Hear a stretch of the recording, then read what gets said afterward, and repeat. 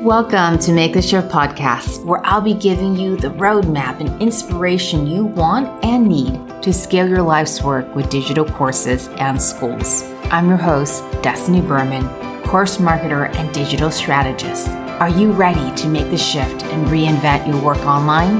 Let's go. Hello, and welcome back. So today's episode, I want to dive into why tracking and measuring your data is important, especially when it comes to online marketing. Even if this topic may seem not so exciting in the beginning, but I'll share with you what my members and students have learned and the breakthroughs that have come from looking at data. And guess what? Being willing to take yourself out of the story. That's the permission and the freedom that data allows us. I also want to dive into hiring mistakes. We've been getting a lot of questions around how to hire and what to look for when it comes to hiring. First and foremost, one of the gifts of digital marketing is the ability to track.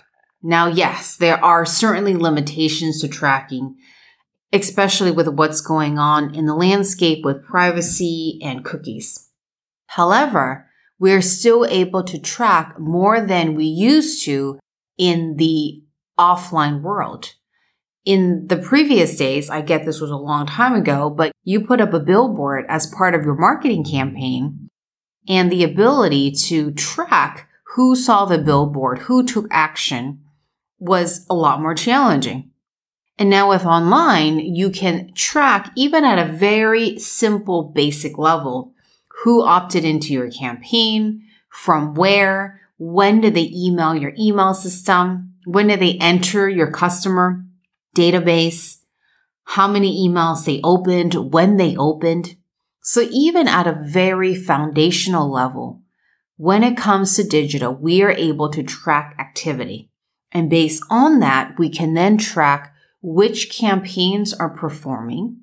And as a result of that, which campaigns are performing and driving revenue, and what our actual customer lifetime value is.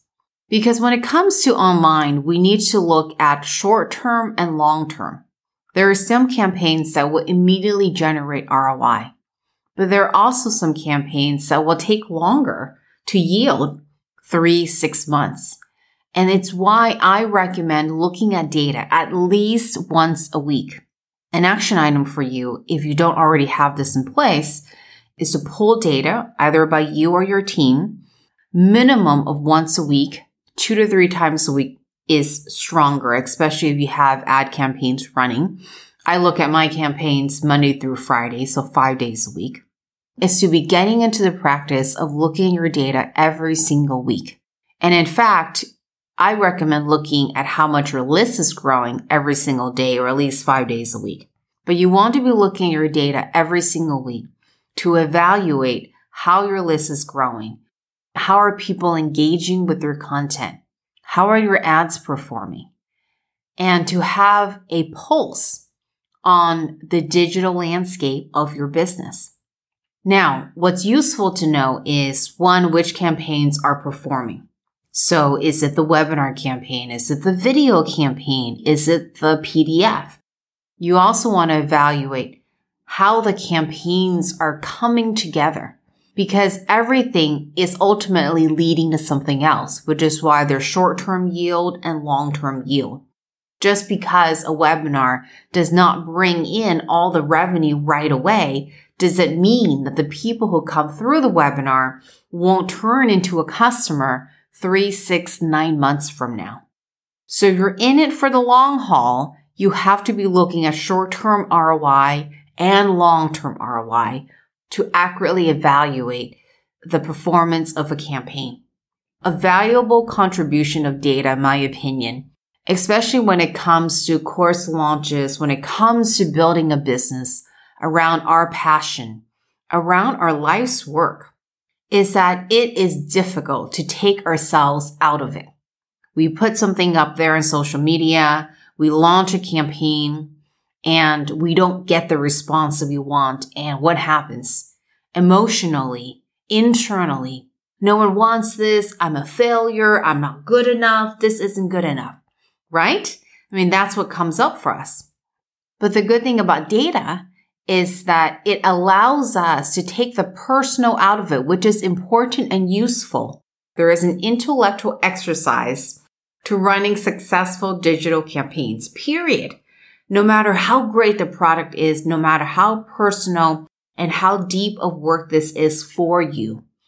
Your content and your epiphanies and your lessons, that can come from your core, from your life's work, from lessons and moving through your trauma and getting to outcomes, can come from healing and big epiphanies and life experiences and life-changing stories and you wanting to make life-changing impact. That's great. But when you take that product and you take that program and you plug it into the marketing engine, leveraging advertising campaigns to grow your reach and leveraging follow-up campaigns and creative storytelling to move people from a contact to a customer. Well, now you're plugging into a marketing engine. And when you do this, it is important to take the you out of your campaigns. Otherwise, it's very difficult to make work. So you launch an ad campaign. You'll be surprised at how much of a threshold one has to cross even with launching an advertising campaign. You're putting your ads out there. There's a lot of people who'll see it. And let's face it, there's a lot of people who are not kind with how they communicate on the internet. That's just the reality. So you put it out there and you don't get the kind of response that you may like. Let's look at the data. How many people actually looked at the ad? And what are the benchmarks and the conversion metrics that you want to be looking at along the way? How many people looked at the ad? How many people clicked on the ad? How many people arrived at the landing page? How many people converted? How many people went into the follow-up sequence? There are benchmarks and data points along the way that as a digital marketer, even if you're a teacher, an expert, an educator, you'll want to be tracking. And what happens is this allows you to remove the emotional stories. Oh, it's not good enough. Is that really the case? Or do you have to drive more traffic, more eyeballs to the ad? Or is it because your landing page, the opt-in page, isn't as clear? And so you need to tweak the messaging because the conversion on that landing page isn't high enough? Or is it that your webinar content needs to be shorter? So what happens is when you use data correctly and you're looking at data at a minimum of a weekly basis, you get to let the data tell you what decision points to make, when and where, instead of it being this emotional, oh, it's not working, it's never going to work, and I'm a failure, right? The other thing you want to keep in mind when you're looking at data is that you only want to make one change at a time. And look, I've been guilty of this, where I want to fix everything all at once. But when you're using data to inform your decisions, what happens is if you're making more than one change at a time, you're not going to know what was the impact of it. So it also slows you down and it also forces you to go deeper. Now, I'm not suggesting that you're taking weeks and months to make a change. I'm suggesting one change per week. You just don't want to make 3 changes all in 1 week. Does that make sense? So the heart of data, in my opinion, is you want to use it to inform your decisions, to be able to take the you out of it, and for you to be able to track the digital growth of your business. Is it moving in the right direction, or do you need to make shifts? It also informs you how much to invest in your business, whether it's investing in advertising, investing in knowledge, investing in team. So now I want to talk about hiring. If you haven't had a chance to check out my episode on adapting and moving from a solopreneur to a leader, the CEO of your company, you'll definitely want to check that out in the show notes. Because at some point, if your business is evolving and growing, you will need to hire. We all hit our hiring limitations. Number one, wow, can I really do this? And, it triggers people being dependent on you. So responsibility, sometimes not wanting to be that responsible. And it also triggers, well, what if I can't generate a business and a company that is going to support this infrastructure? And what if I were to lose money? What if I were to let people down? I mean, how many of us have felt this? The reality is that at some point we can't grow until we hire. And my first recommendation is to start simple. Having first and foremost a virtual assistant to help you with your course launches will take a lot of setup and implementation tasks off your plate. Number 2 is to be honest with yourself what you actually need to delegate and what you need to let go of. Because believe it or not, many of us want to hold on to more than we are willing to admit because we start to lose control. So the question is, well, how can I stay in control while delegating and moving things off my plate? Well, this will be a combination of the right person in the right role. You're not going to know this unless you're willing to be crystal clear with yourself. Everything you're working on right now and what you're going to take off your plate. So you want to list everything out you're working. You want to circle the ones that you're passionate about, that comes naturally, that you're excited to get to. These are typically the things that you're going to check off first thing in the morning because you like to do it, or you complete it very quickly. Then you want to circle the things that you would like to have off your plate. And then you want to note and signal the things that you absolutely want off your plate. And once you categorize and organize everything that you're working on inside your business, it will become clear in terms of the roles and who you need to hire next. Then you want to look at, okay, well, which role is going to support me in getting more revenue faster? Now, it's not just about bringing in an outside consultant to help you grow your revenue. Sometimes it's investing more in advertising, and sometimes it's actually investing in a implementation role so that it frees you up to generate more revenue, especially if you enjoy generating revenue. So it's not always a direct, I'm going to hire someone to help bring in more revenue. You want to look at, okay, so with where I am right now and with what I want to get off my plate, which role will have the biggest impact on bringing in the most amount of revenue as quickly as possible, because it allows you to reinvest in your business and fuel growth. A mistake that I have made is hiring too late, because sometimes we need to catch ourselves. Are we waiting for the proof to come in before we take a risk? And the truth is, hiring will have an inherent element of risk to it. You don't know if this person's going to work out, even with all the vetting and referrals in the world. You don't know where the business will evolve because industry shifts, market shifts, people shift. In my professional opinion, there will always be an element of risk inherent with hiring. But if you're waiting for things to be so certain and so sure before you hire, ultimately you probably hire too late because you can only go so far on your own.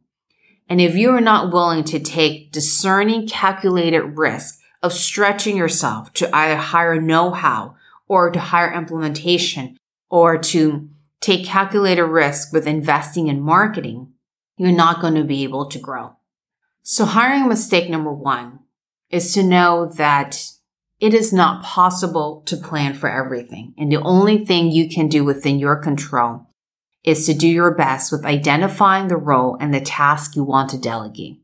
Mistake number 2 is hiring too late.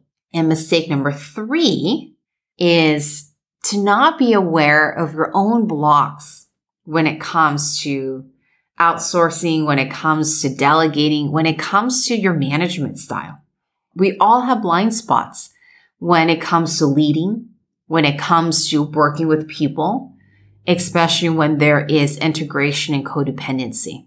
So the question is, are you willing to be honest with yourself when it comes to seeing and identifying your own blind spots so that you can create a team and a culture that you love?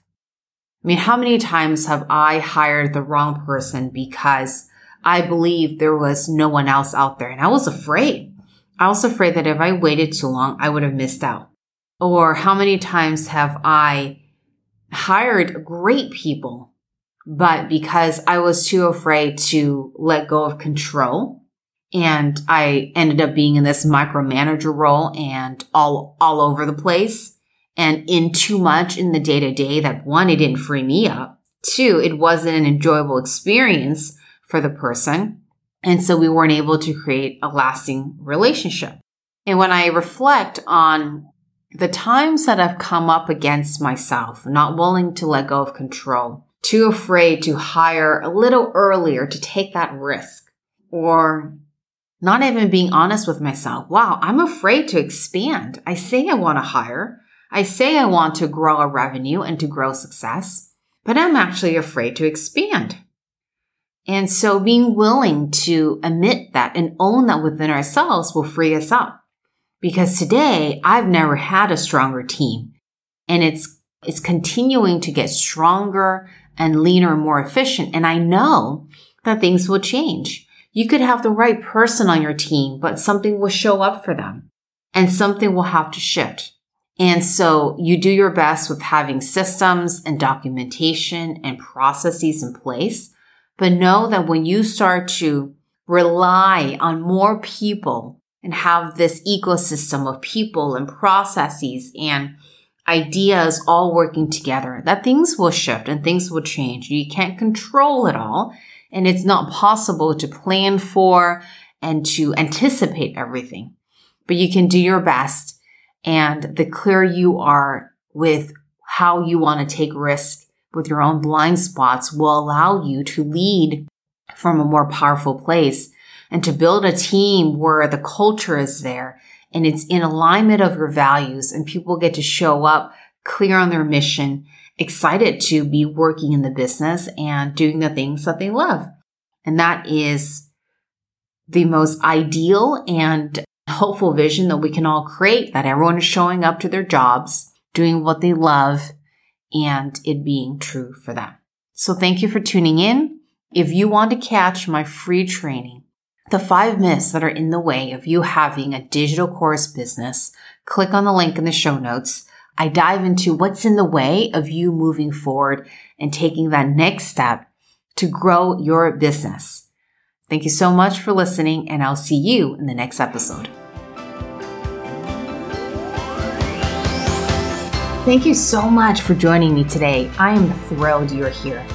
The resources and action items mentioned in this episode can be found at destinyberman.com/podcast.